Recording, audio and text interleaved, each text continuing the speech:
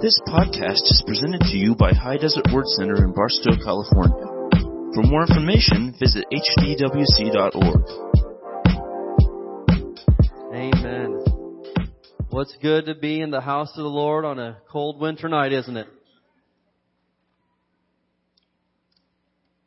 Amen. Well, we had a great time this morning, kind of kicking off the Christmas season.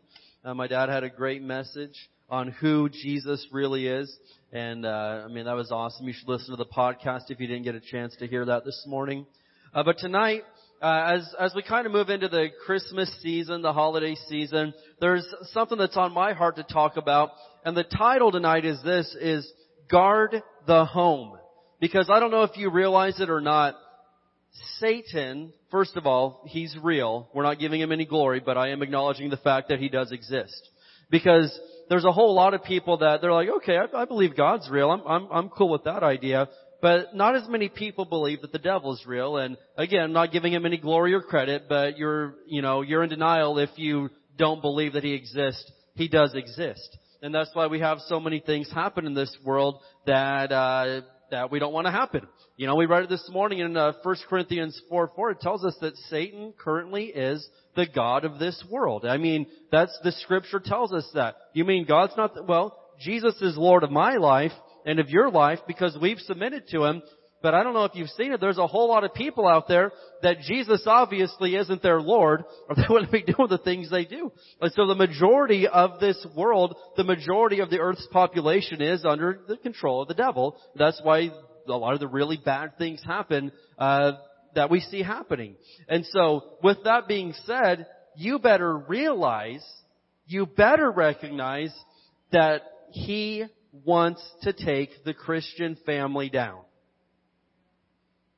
He wants to take the Christian family down. And it's not a doom and gloom thing, but we can't properly fight the battle if we don't acknowledge, what's going on, if our eyes aren't open. And one time of the year that he especially loves to come in and hurt families is the holiday time. I know this. And it's incredible because this time of year is set aside for Jesus, right? I enjoy the Christmas movies, a big Christmas movie guy, big sweater guy, big, all this. You guys know all this. I live for Christmas. The rest of the year is just there. But, November and December is what I'm all about. But at the same time, I love it so much because it's about Jesus being born into this world. Think about this. If Jesus had not been born into the human race, right? If he had just, stayed in heaven that whole time. If Jesus had not been born into this human race, you and I would be up the creek without a paddle. Our lives would be doomed right now. Why is that? Because the only way to pay for sins is to shed blood. That's the only way to pay for sins. Somebody's blood's got to be shed, right? And in the Old Testament, they would shed the blood of animals. They'd sacrifice a goat or a turtle dove or a sheep or something like that. And it would only work for so long, but it was never a permanent thing. And so the only way to pay the sins for the entire human race was if we could have a perfect person shed their blood. Well, I was disqualified immediately, and so were you, because I'm not perfect and neither are you. And so the only way to get a perfect person was to have God Himself come into this world and become one of us. And so Jesus came into this world and became a person because only people can die. Hebrews explains this very well. Only human beings can die. So Jesus, only as a spirit, couldn't have died for our sins because spirits can't die. So Jesus becomes a human being, is born for the sole purpose. His entire calling was to come and be born simply so He could die, so He could pay the price for all of us. And it's a beautiful thing to think about, and it really puts the Christmas time into perspective. That's what we're supposed to be celebrating, but in the middle of all this, the devil comes, right, with his attack on the marriage, on the kids, on the family, on even your relationships with other Christians. But he would love to come in right now during this time of year and throw a wrecking ball at your household and split you like some bowling pins and get you all over the place. But we're not going to let that happen, are we? No, we don't roll over and play dead. We're going to fight the good fight of faith. And I'm going to show you some stuff in the Bible tonight. But it's so important to me that the Christian family, the Christian household stays strong. And so we're talking about guarding the home. And I know that this time of year can also be pretty hectic. You got a lot of stuff going on. I was thinking yesterday we did the Samples Family Christmas pictures, and that was an experience right there.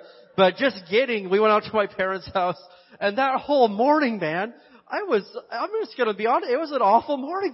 You'd get one kid dressed, and the next thing you know, he's out in the backyard doing like dirt angels or something in the stand.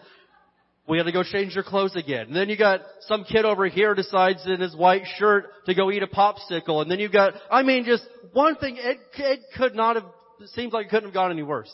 Then we get out there and of course, none of the kids want to stand still. It was wild and I was like, ugh, what is all this? And I was getting upset. But listen to me.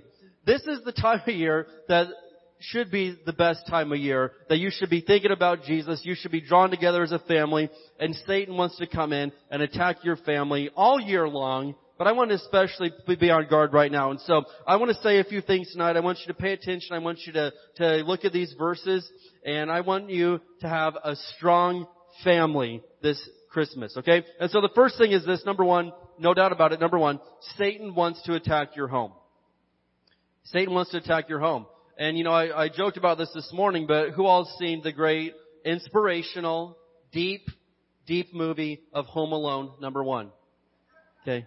1 and 2 count. After that, they don't count. But especially 4 or 5, whatever those other ones are, they're like on number 7 now, and it's all B-list, C-list stuff. It's pure garbage. But Home Alone 1 and 2, those count. That's the real deal right there. The real deal. And number 1, this little guy's at home, right? And the bad guys come to attack the family. They come to attack the home, actually. And this little kid has enough sense to actually put up a fight. And it's all silly and funny, and it's an awesome movie.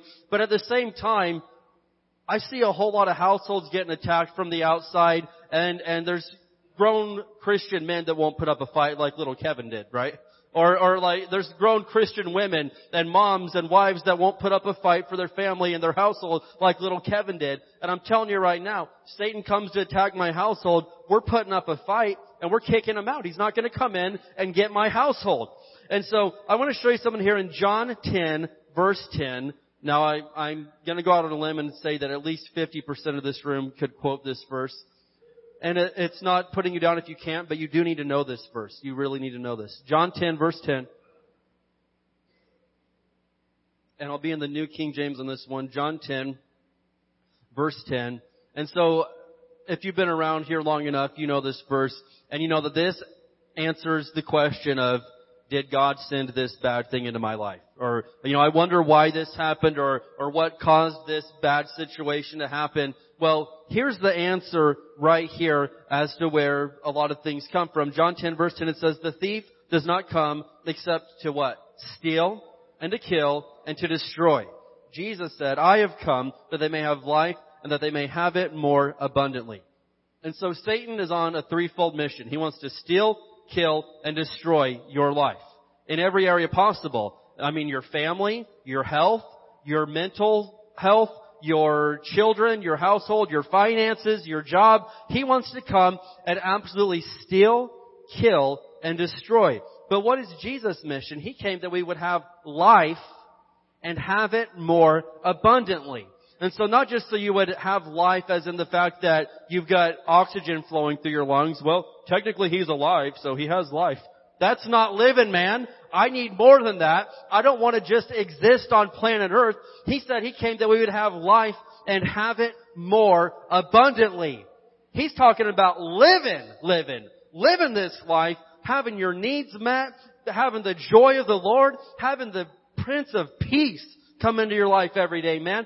Enjoying your church family, enjoying your job. He came that you would not only be alive, but that you would love your life. That your life would be awesome. That's why Jesus came. And so, any chance the devil gets, he's going to come steal, kill, and destroy. He wants to split up your marriage. He wants to take your kids. He wants you to fight with everybody. That's what he's coming to do.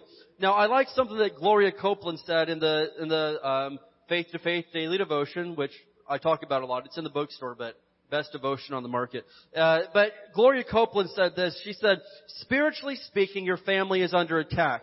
You see, it's not only one of your most precious gifts. When it's operating in harmony, it's one of your most powerful resources. Satan knows that even if you don't, and he's out to destroy it. And so your family is not only one of your most precious gifts from God. If your Christian family is in harmony, it is one of your most powerful resources. Think about the power in a Christian home when we've got a mom and a dad that have got married. They love each other. They love the Lord. They're raising their children in the ways of God. You've got a household of 4 or 5 people that are in harmony, getting along, learning the Bible together. That is Satan's worst nightmare. The Psalms talks about it. I mean, it talks about how powerful it is for a family to have a house full of kids, for the kids to be sitting around that table. What a blessing it is for mom and dad to have a house full. This is God's will, and when done properly, this is one of Satan's biggest nightmares, to see not only, not only are Robert and Susan saved now, they've left the kingdom of the devil but now they're raising up another generation to come and destroy the works of the devil. What a nightmare to the devil. And so, no doubt about it, one of Satan's number one targets is the Christian family. Families in general. But especially, he wants to destroy a Christian household. And you need to realize that your family is one of your most valuable resources. Now, obviously there's an attack on families worldwide. We know that. Divorce rates are higher than ever. We know that. In 1970, the great state of California introduced the no-fault divorce law, and the other 49 states followed pretty quickly after that. And since then, divorce rates have skyrocketed. And I'm not going to go into all this, but I do have research from Harvard that very, very thoroughly proves that the divorce rate amongst actual church-going Christian families, not fakers, I'm not being mean, but legit people that actually follow their faith, legit church-going Christian families, the divorce rate's under 10%, that is almost unheard of.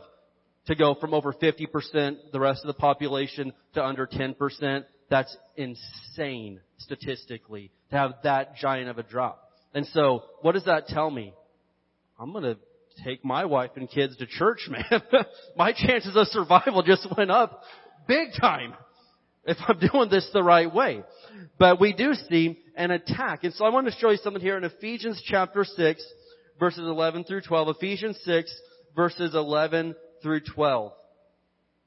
And I'm very thankful and blessed that I grew up in a healthy family, and I understand that not everybody here did. So I'm not trying to bring up wounds or anything like that. I know a lot of your stories, and not everybody was blessed to grow up in a healthy Christian household like that. But that doesn't mean you can't be the first healthy Christian household in your family. Somebody's going to have to be the first one. Why don't it be you? You know what I mean? Why say, well, I can't raise kids and have a good marriage? I mean, you saw where I came from.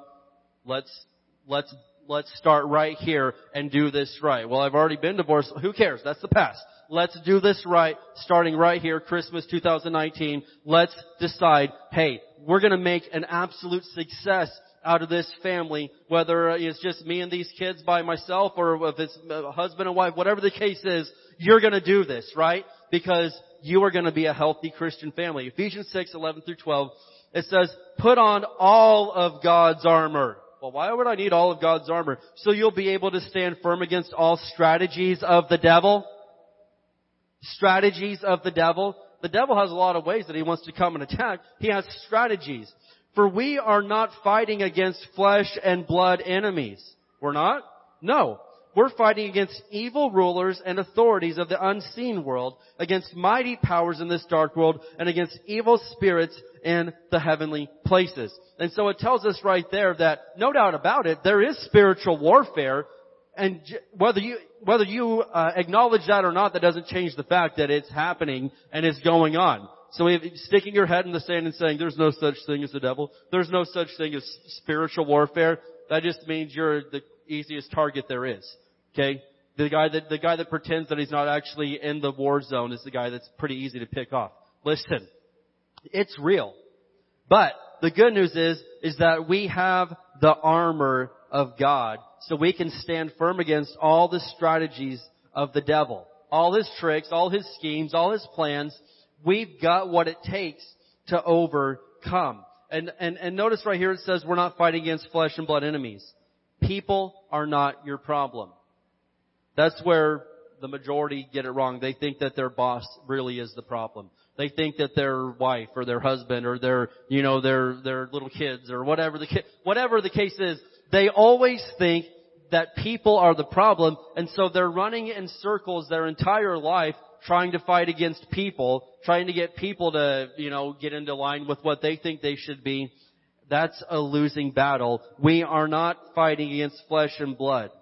We're fighting against an unseen enemy, and that's the devil. But again, the good news is we have what it takes to overcome. We have what it takes to win this fight. Jesus didn't send us into the fight unarmed. He didn't send us into the fight unprepared. We are totally prepared, but we have to realize that there is a war going on. And, Satan is fairly smart, at least in some things. And I can say this, if I was going to attack a society, I'd go after the strongest thing that it had to offer. And I believe the strongest thing that our society has to offer, speaking in the United States at least, is the Christian family.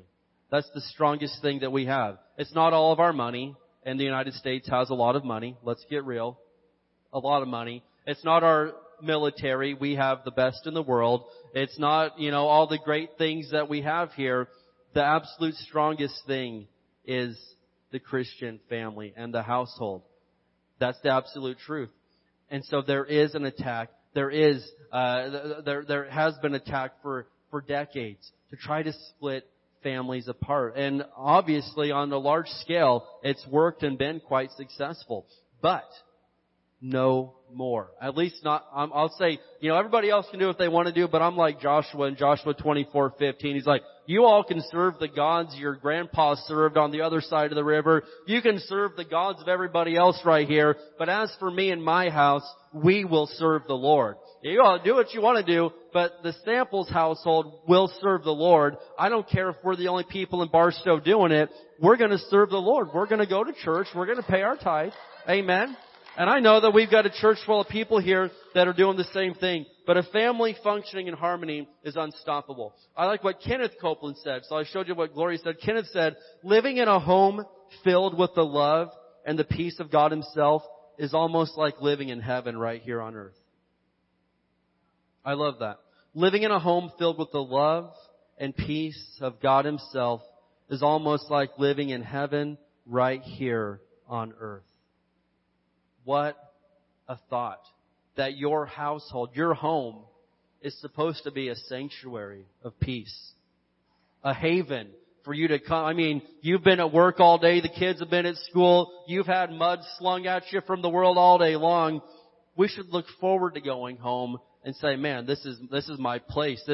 I dealt with them all day long, but this is my sanctuary of peace. I'm coming home right now. And we should look forward to it, not, oh great, the boss is mad, now I gotta go home and deal with the kids next.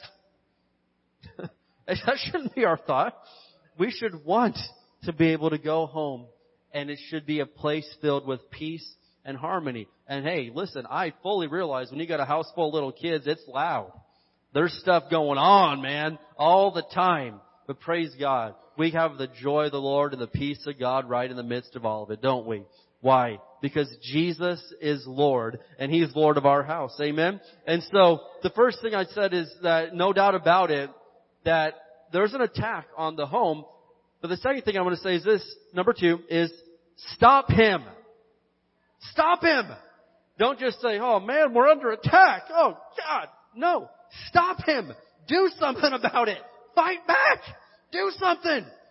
And so the biggest way to stop him, the biggest way to fight back is to walk in love. Walk in love.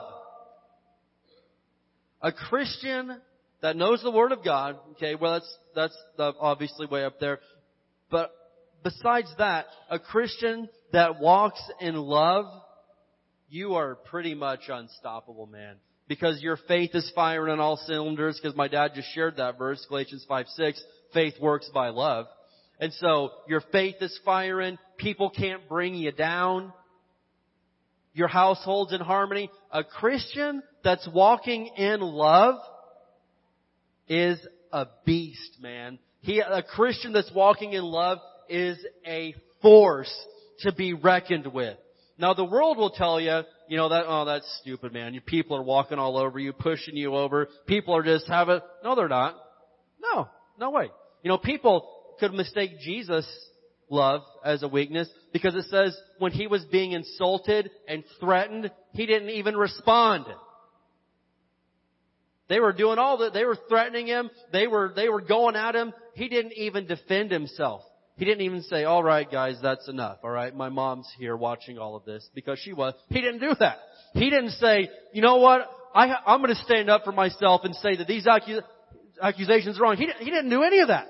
It says, as a sheep is led to the slaughter, Jesus was led to the cross and didn't even defend himself. He sounds like a pushover, doesn't he? No, he sounds like the Savior of the world. Sounds to me like the strongest person that's ever walked on this earth. So, if doing what Jesus did makes me a pushover, then fine. I'd rather be called that than a lot of the things that a lot of the tough guys I see in this world are. A lot of people that gotta always prove how tough they are. Well, nobody can tell me. Nobody can walk. All right, fine. Yes, all right. Go ahead. Have fun with your fifth marriage. Have fun with your kids hating you. Let's just get real. I'm going to live my life to the best of my ability the way that Jesus did. And His ways are contrary to everything this world says. He says, give, and it'll be given back to you. You give and you'll have more than you had in the beginning.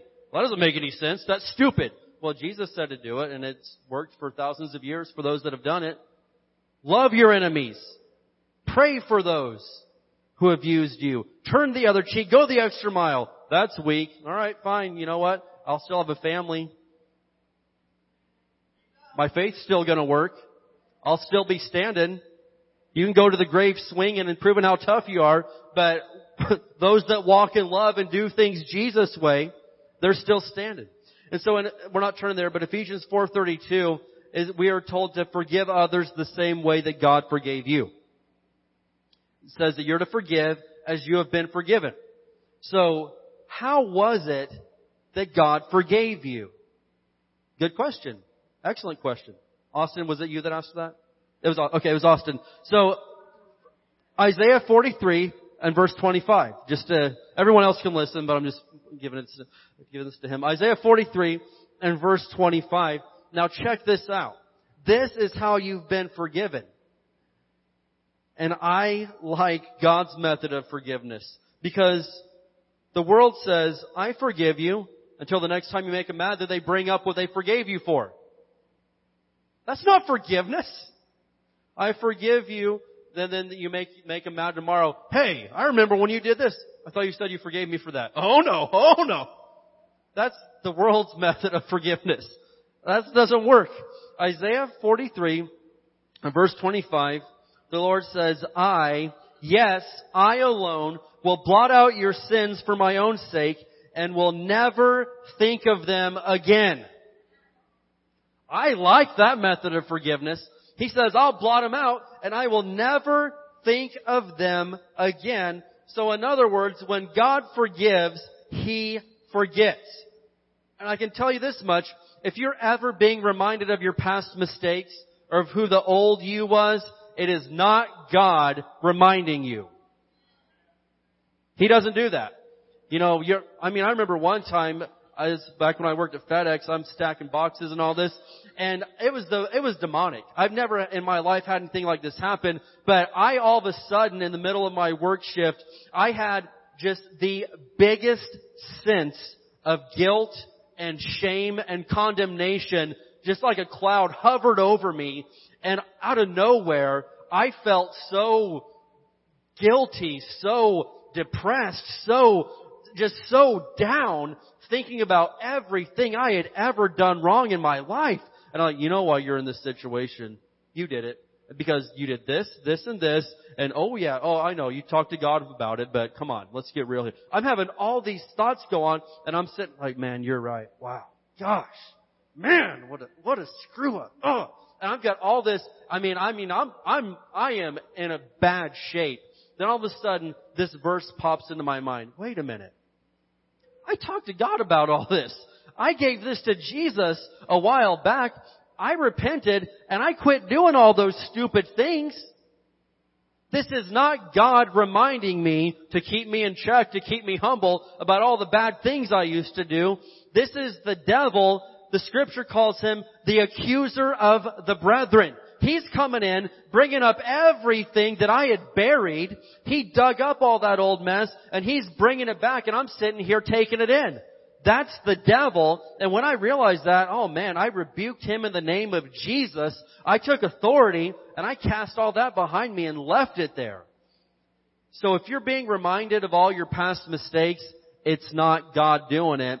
And on top of that, in your family, in your household, if you told one of your family members that you forgive them, quit bringing up their past mistakes.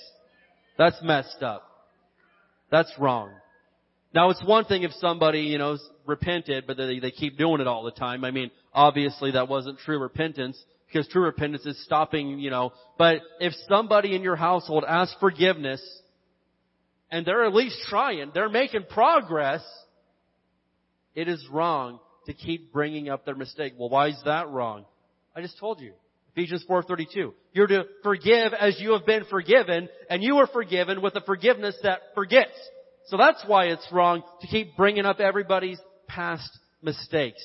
I heard this old story from a preacher down in Haiti. I haven't told this in years, but it's coming to me on the spot, so I'm just going to roll with it. Hopefully I don't butcher it. But he told the story about this guy down there bought this house, and it was for an incredible deal. And so he buys this house, and the guy that's selling it says, there's only one stipulation. You get the whole house. I've got a nail over the front door that I get to retain possession of. You get the rest of the house. I get to keep this nail. And the guy's like, this is a great deal. Sure, I'll do it. And so what happens is, the new guy buys the house, and then a couple days into it, the old guy brings an old dead goat carcass and hangs it on this nail. And it's like, what in the world? And he had every right, because the new guy let the old guy keep possession of one little bit of the house. And because he had this one control of one little area, he kept the stench and the decay and the nastiness every day. You'd wake up and there it is. Every day you'd wake up and there it is again. He let this guy have one little inch, and after a while he's like, fine, take your house back. I don't even want this anymore. Well, kind of the point of what the preacher from Haiti was talking about is, a lot of people, you've given it all to God, but you've just let the devil have one little spot of your house. You've let him keep possession of one little nail right above the doorpost, and every day he's coming and hanging some nasty old mess on there, and after a while, if you don't fully get him out of the household, you can't take it anymore, and something's got to give. Someone's going to run. Someone's going to go. Your house needs to be all dedicated to Jesus. Your TV, the things you eat and drink, the things, the things that are said, the things that go on, the whole house needs to belong to Jesus. Don't give the devil one nail. Don't give him, this room's kind of, off limits. No. All Jesus. The full thing. Be the full thing. Give it all to Him. Do you think you're going to regret it? Do you think you're going to regret giving any portion of your life to Jesus? Not a chance, man. You don't regret it, because when we give it to Jesus, He makes something beautiful happen that you could have never made happen, right? And so we're talking about giving Jesus the full thing. Let's look at Ecclesiastes chapter 4. Ecclesiastes chapter 4. In the line of thinking about forgiveness, I was thinking about Joseph in the Old Testament. Remember how his brothers kind of did him dirty? That's the understatement of the century. They did him really dirty. they sold him into slavery. They did a lot of bad stuff to him. But in the end, you all remember this story. Joseph is promoted to being the vice president of Egypt. He's the right-hand guy to Pharaoh. Only Pharaoh had more power and authority than he did. And so through all of this, Joseph's brothers have to come and get their food from him during the famine. And I love, even in this Old Testament story here, how Joseph talk about the perfect setup for revenge. The very guys that sold you into slavery, that stole you away from your father, now they're coming to you, and you have the right to deny them food and basically send them off into oblivion. Joseph doesn't do it. He forgives them and says, guys, hey, it's me. Joe, little Joey, your brother. Hey, it's me. Hey. And so they come back to him, right? He forgives them and he restores the entire family. I love that story of forgiveness. But you thought your family had dysfunction. That was a very dysfunctional family right there. I mean, me and my brothers got into it, but we never sold each other into slavery. They never stole my coat of many colors. That never happened. But Ecclesiastes 4, 9 through 12. You married people, everybody listen to it, but you married people especially, or if you're someone that wants to have a husband or wife. Ecclesiastes 4, verses 9 through 12. Listen. It says, 2 people are better off than one, for they can help each other succeed. You were called together. You didn't just end up together by some chance and some random thing like, well, hey, there's nobody else left, so we got each other. No, man! You were called together. The Word of God says that every day of your life was planned out before a single day had passed. This was planned. God knew what He was doing, right? And so, 2 people are better off than one, for they can help each other succeed. When Katie and I got married so young, I talk about this quite a bit, but a lot of times people are like, don't you guys want to at least experience a little bit of the world before you do the old ball and chain, type of thing? I mean, you ought to go have the college experience. You ought to go do this experience. And we were like, why do it alone when we could just do the whole college thing together? Why go out and experience all that when we could just experience it together? And so we got married and then went to college together. We did it all. We had, the Christian college experience. The Christian college experience. We did all that. But we did it together. What's the point? 2 are better than 1. Because the other one you can help each other succeed. Why have to do all this alone when we could have each other? And so, 2 people are better off than one. They can help each other succeed. Verse 10, if one person falls, the other can reach out and help. Or they can kick you further down the cliff. No, that's a joke. It's a joke. Right. I get really, really quiet. All right. But someone who falls alone is in real trouble.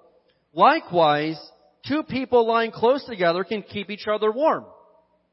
But how can one be warm alone? A person standing alone can be attacked and defeated, but 2 can stand back to back and conquer. Here it goes. 3 are even better, for a triple braided cord is not easily broken. Well, what's the third dynamic if we got 2? The third is the Lord. You've got God in the center, husband and wife wrapped around that. We've got a triple braided cord. That is not easily broken. I mean, it's not broken. That's solid stuff right there. This is God's will for our lives. This is what God has for us. A strong marriage is the best defense for a family. A strong family is unstoppable, man.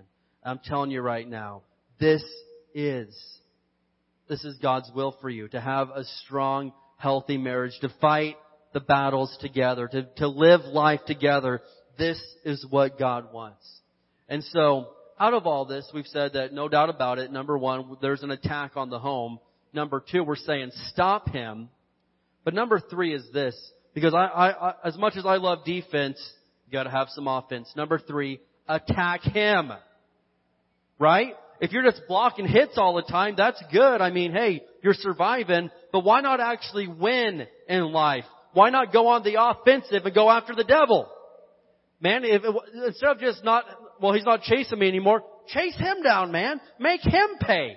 Make him pay for what he's tried to do for you.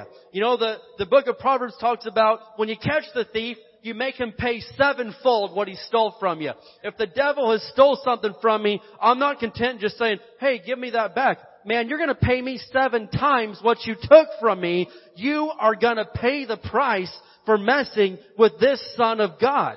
You're going to pay the price for coming after this Christian family. You may have stole something. We're not only getting it back, you're going to pay interest sevenfold what you came and tried to take from us.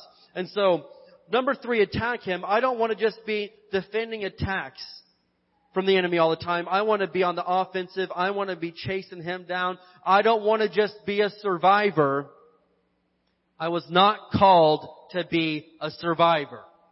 You know, I survived cancer, you know, what a lot of people would say. I don't say that I'm a cancer survivor.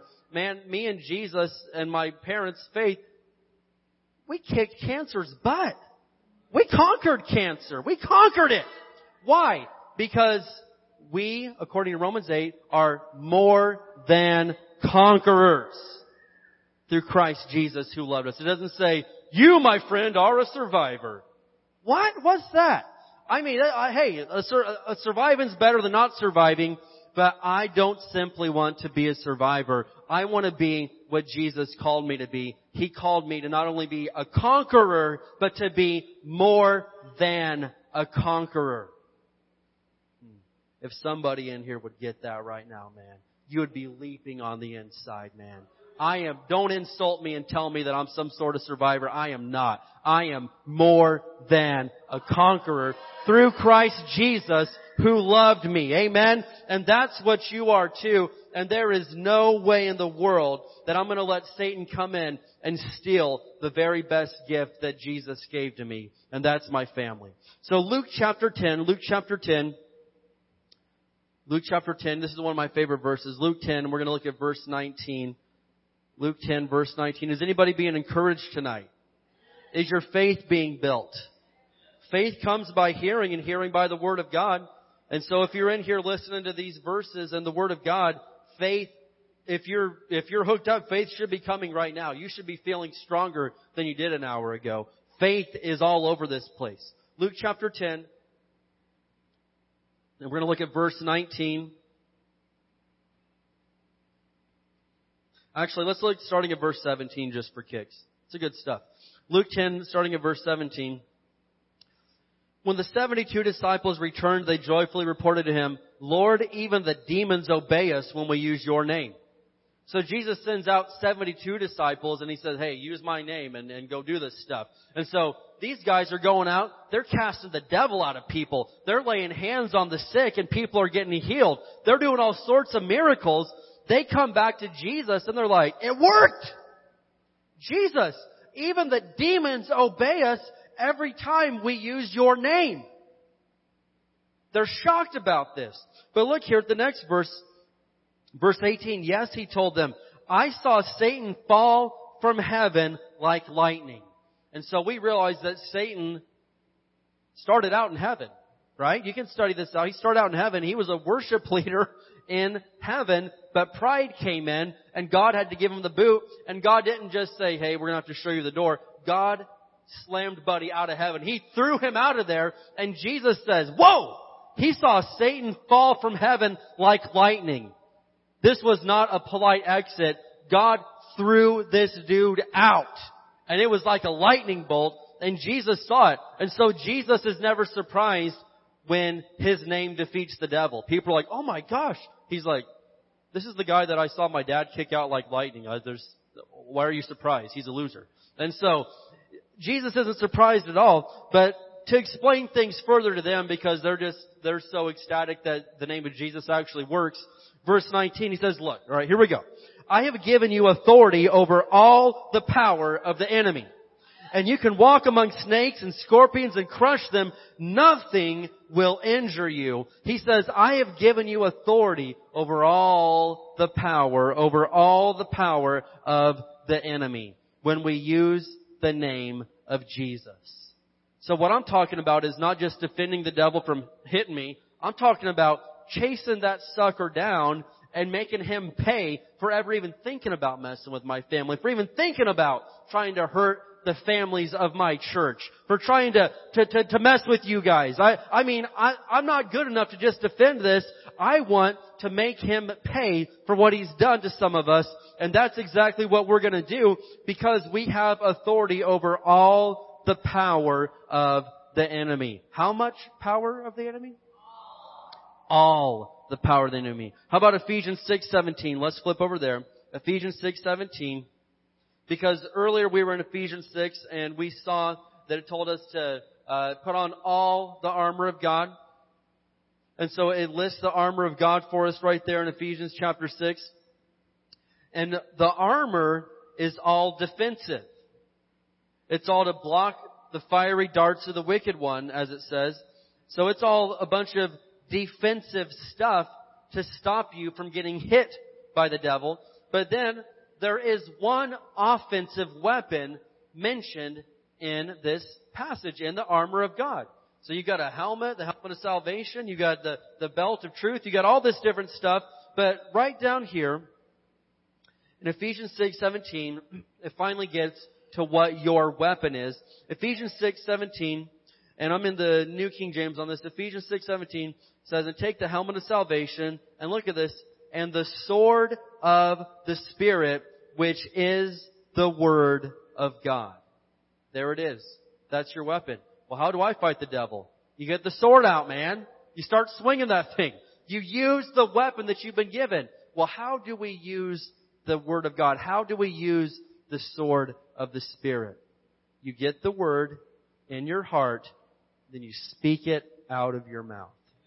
That's how you use it. The sword is available to everybody.